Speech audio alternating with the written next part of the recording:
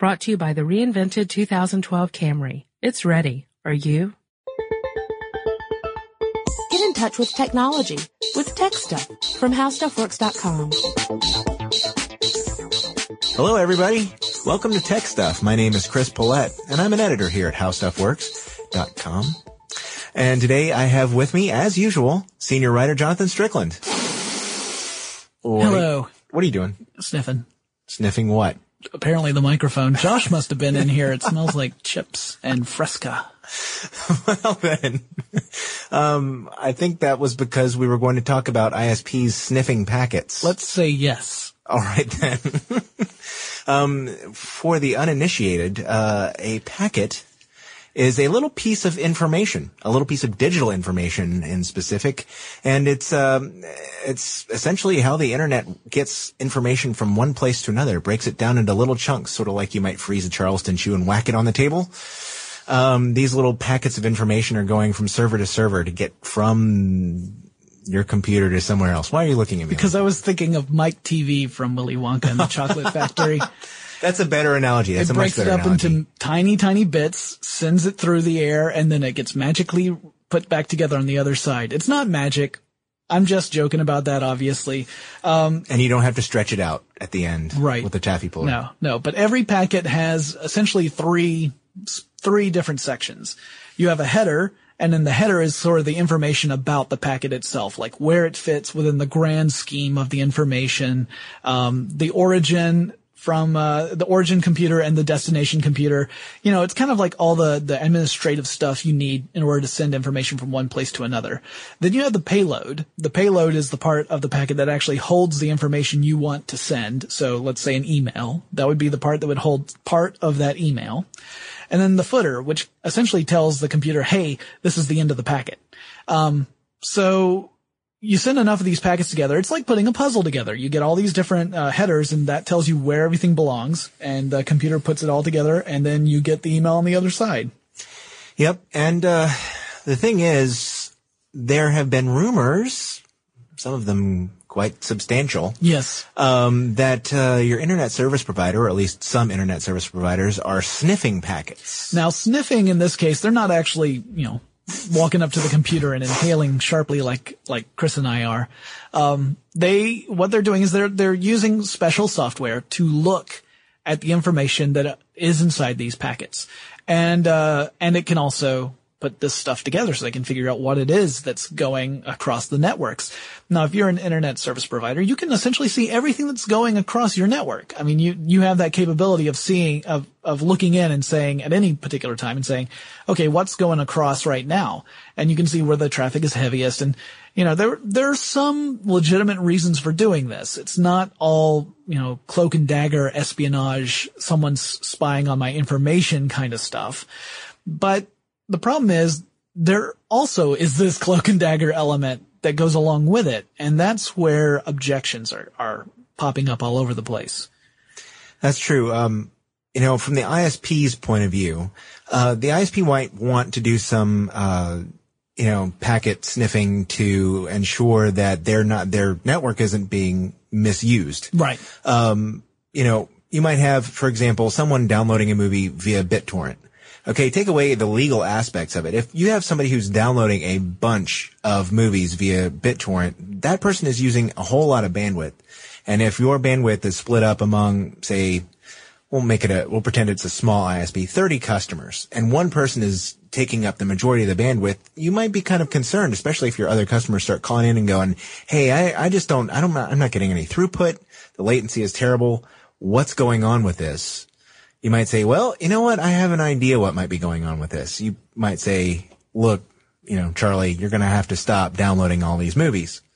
Now, that's where the legal stuff starts getting in because, the RIAA, the Recording Industry Association of America, and the Motion Picture Association of America. The MPAA. Yes. They have a different interest in wanting to know who's downloading what and when. Yeah. chances are if you're listening to this podcast, you at least have some knowledge about what we're talking about here, because it's not like the RIAA and the MPAA have been particularly secretive about this. They might have even sued you, for example. Yeah, you may very well have been one of the people they sued. They're quite serious about stopping piracy as any way they can, including all the wrong ones. And you know, I say that kind of lightly, but it really is true. They tend to use a club to attack a gnat. There's even debate among a lot of people, I'm sure pirates are among them, that, you know, the quote unquote damage being done by this piracy issue is so minuscule in comparison to the retribution meted out by these groups that it's absolutely ridiculous. I'm not going to throw my hat into that ring, because that's too thorny even for me. Really? Yeah. I'm stunned. Well, maybe it'll be a blog post in the future. But the important thing here is that these organizations have a lot of clout. I mean, first of all, they have tons and tons of money, and they are representing the recording industry and the movie industry. Right. And they have a lot of when I say clout, I'm talking political clout. They can they're very influential. I mean, these are huge industries, and there are a lot of politicians who listen to them. And they're very highly paid lobbyists. Yes. So, yeah, they're paid to talk to politicians, or they're paying people to talk to politicians on their behalf. At any rate, what's happening here is that you've got politicians who hear, hey, we need to stop this. It's ruining our industry. We can't control it. And so they start looking for ways to stop piracy that could affect you even if you're not misbehaving at all. You know, it's funny that you would say that, because I actually have an example of something that was just in the news about that. And it wasn't in the mainstream media, or at least not a lot of it. So I actually have an article from The Guardian in which they were saying that California Democratic Senator Dianne Feinstein was having language added to the stimulus package that was just passed not too long ago. And essentially it was theoretically it was supposed to add packet sniffing properties to the language. And you might say, well, what's going on with that? Well, the idea was it was for the Broadband Technology Opportunities Program. It's $6 to $9 billion part of the stimulus package, and it was originally aimed to build out broadband networks in less served areas. Well, she wanted to add language that would allow them to sniff packets, or would force ISPs to sniff packets for child pornography and copyright infringement. Wow. And you know, this was in The Guardian, and apparently, when I did a little bit of follow-up research on it, it doesn't appear to have actually made it in. They were attempting to add it in, but it didn't actually go in. It's pretty sneaky before they passed it. But the thing is, you know, some people were saying that the MPAA had Senator Feinstein's ear. Of course, I have no way of knowing that for certain. But you know, it does go with what you were saying a moment ago about how, you know, they have so much political clout. Well, you know, she is a California senator, and those industries are very, very strong in California. So, it is conceivable that, they may have been suggesting to her that this language was added into the bill. However, it didn't seem to, make it into the law. And Chris mentioned earlier the whole thing about, torrents. Torrent is not necessarily illegal. Torrent's a method of peer-to-peer sharing, and there's nothing illegal about sharing files. Especially, I mean, if you've got the right to share those, then that's perfectly fine. There's nothing stopping you. If it's all, you know, if it's all in public domain or shareware, or if it's yours and you don't mind, that's cool. Yeah, I mean, this is one of those things where it's not the technology that's illegal. The technology is perfectly fine to use to break down the information and send it. As a matter of fact, it's very much like the internet packet sharing. I mean, it breaks a file into pieces and distributes them. Right. But yeah, it has nothing to do with what people are using the technology for. Exactly. Just like people can use the web to do, you know, to look at illicit material, that doesn't mean that's what the web is for. You know? True. It's possible. Just like someone could use a a highway to make a fast getaway from a bank robbery. That's true. Doesn't mean that's what the highway's for. So, of course, you're getting it. We're getting into the area where I do throw my hat into the ring. Yeah, there you go. But, so here's the question. If ISPs are forced or at least highly encouraged to sniff packets, how can you tell? Well, there are a couple different ways. There's some software out there that you can run that at least lets you see kind of what your ISP's up to. Some of it's from our good friends over at Google. Really? Yeah. Actually, it's sort of a kind of a partnership with Google. There's a group called Measurement Lab. And Measurement Lab has several different programs you can download for free to kind of see what's going on your internet service provider. One of them is called Glasnost. Nostrovia. And Glasnost is a tool that tells you if BitTorrent traffic is being blocked by your ISP. BitTorrent traffic. Yeah. Why would BitTorrent traffic be blocked by your ISP? I mean, if you're using, I don't know, Comcast, for example. Yeah, that was a good segue there. So Comcast got egg on its face, corporate face, quite a bit corporate egg over the last couple of years because, the company argued very strenuously that it was not blocking any traffic, or anything based upon the kind of traffic it was. So they were being accused of throttling, which means they're controlling how much information can go through, throttling, BitTorrent traffic. And they said, no, we're not doing that. And then it turned out, yes, they were in fact doing that. And inserting fake packets into streams to disrupt traffic entirely. Right. So, this was, the FCC, said this was a bad thing and that it violated net neutrality and that Comcast was in violation of it and needed to be fined. Comcast came back and said, you know what? What gives you, FCC, the right to do this? And the FCC said, we'll get back to you on that. Because as it turns out, it's not against the law. No one really has the authority. I mean, The internet is a global thing. It grew very organically, and we're getting to the point now where it's grown faster than our means of administering it and being able to mete out justice or detect injustice. I mean, who's to say what's right and wrong? There's no ultimate authority you can go to. The lone internet ranger? Right. For example? I guess we could all go to Tim Berners-Lee. Of course, that's the web. That's not the internet. Yeah, that's true.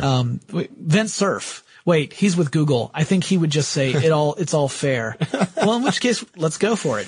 That goes back. Comcast is basically saying, look, people are using our network and we want to make sure that network resources are used fairly and everybody has a chance to, sip at the well of bandwidth. Right.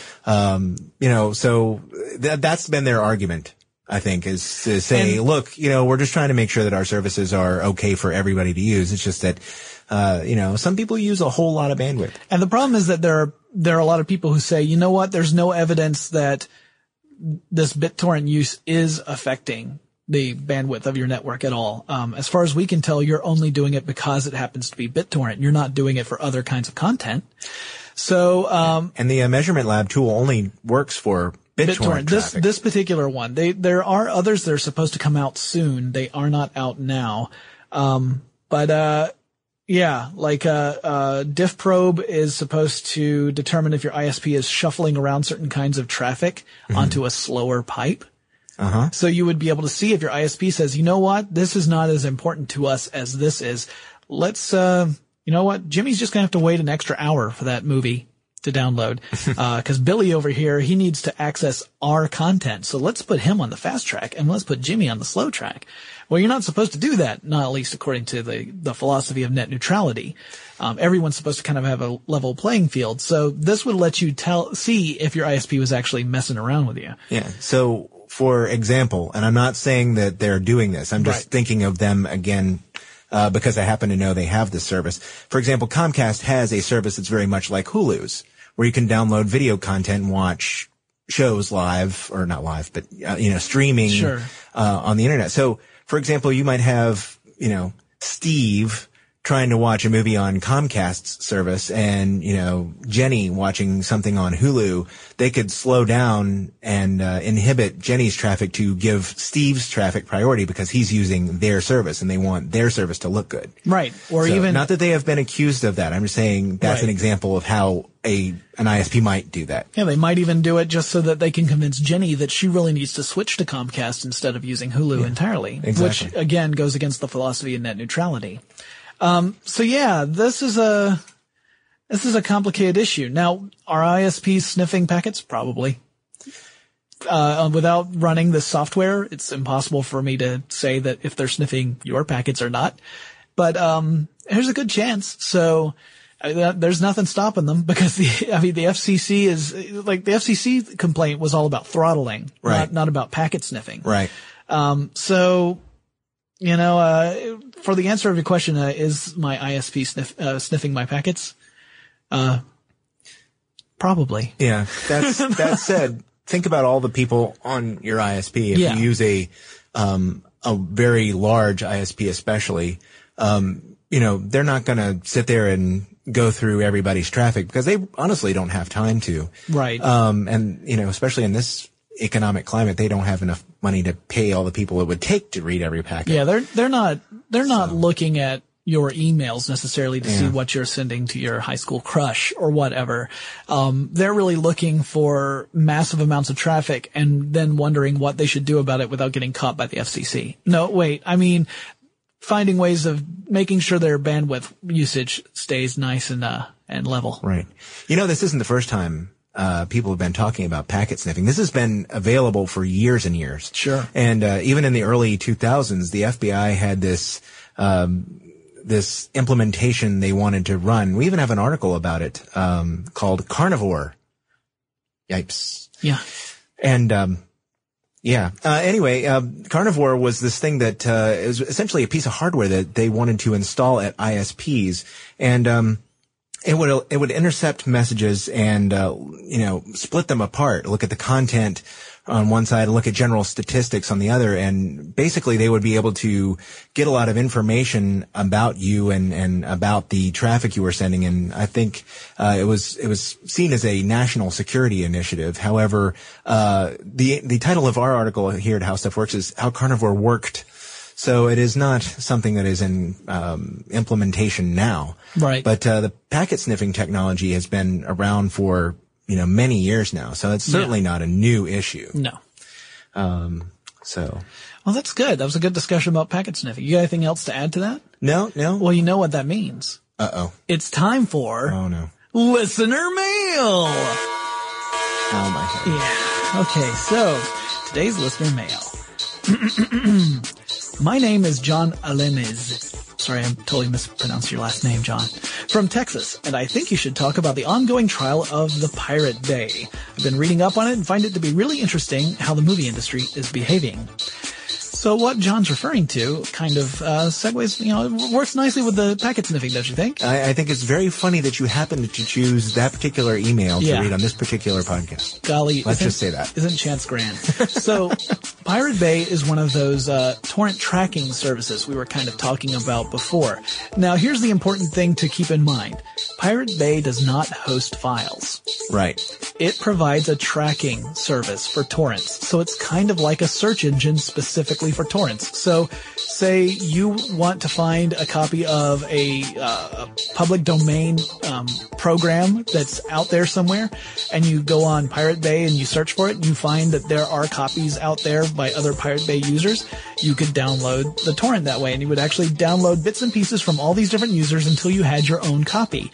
And if you chose, you could also participate so that other users who would search for this file in the future could also get hold of it. Uh-huh. Or you could use it to download movies and music that are under copyright, and you're violating the law and you're a dirty, dirty pirate. Right. But except those are the dirty, dirty pirates who are not being prosecuted. Right. No, that's exactly right. The users aren't the ones being prosecuted. It's the Pirate Bay itself. Now, Pirate Bay's servers are all in Sweden. And it turns out the United States government pressured the Swedish government quite a bit to go after the Pirate Bay and prosecute them. And eventually the Swedish government capitulated, and they brought a case against Pirate Bay. There were two different major kinds of charges. There was assisting copyright infringement charges, and the other one was assisting making available copyrighted material. That seems kind of, weird and vague, but that's the way it's worded. So here's the thing. The prosecution did not understand how the Pirate Bay worked. And the day after the Pirate Bay lawyer opened with the opening statement, half the charges were dropped. Wow. Yeah. All the charges that had to do specifically with assisting copyright infringement were dropped because it just they weren't making available any of these files. Right. They were just a tracking system. There's a lot of attention being put on this right now because people are, kind of falling into one camp or the other. Either, come on, they're called the Pirate Bay. What do you expect? Or they're saying, no, the Pirate Bay is really just a search engine. If you go after the Pirate Bay, you should go after Google because you can find torrents on Google. You can use Google to find torrents. You can use any search engine really to find these sort of torrent files. It's just the Pirate Bay is specifically tuned to find torrents. Then there's the revenue aspect. They're claiming that not only did they build the site to show people where you could download files illegally, but they sold ads alongside it. Right. And the prosecution is trying to get money back for the revenue that they made on the advertising. Right. About $180,000. I'm told. Yeah. And again, this is like search advertising, you could argue. I mean, it's not that they're necessarily advertising these, various movies and music as much as they're advertising the search, tool itself. Right. So, I mean, it's tricky. And, it's the other interesting thing is that the prosecution's finding it very difficult to go after specific people in the Pirate Bay because they don't have a traditional hierarchy. There's not like one guy in charge. It's a group of people who all pitch in and do work. And when they say, you know what, we could use this feature, someone will go out and build it. It's not like the leader says, hey, we need this, you go do it. It's very much collective, and the prosecution's finding it difficult to handle that aspect of the Pirate Bay too. It's actually kind of becoming sort of a circus over there in a way. And as we're recording this, the trial's still ongoing, so we don't know how it's going to turn out just yet. That would explain why they were all wearing the big floppy shoes.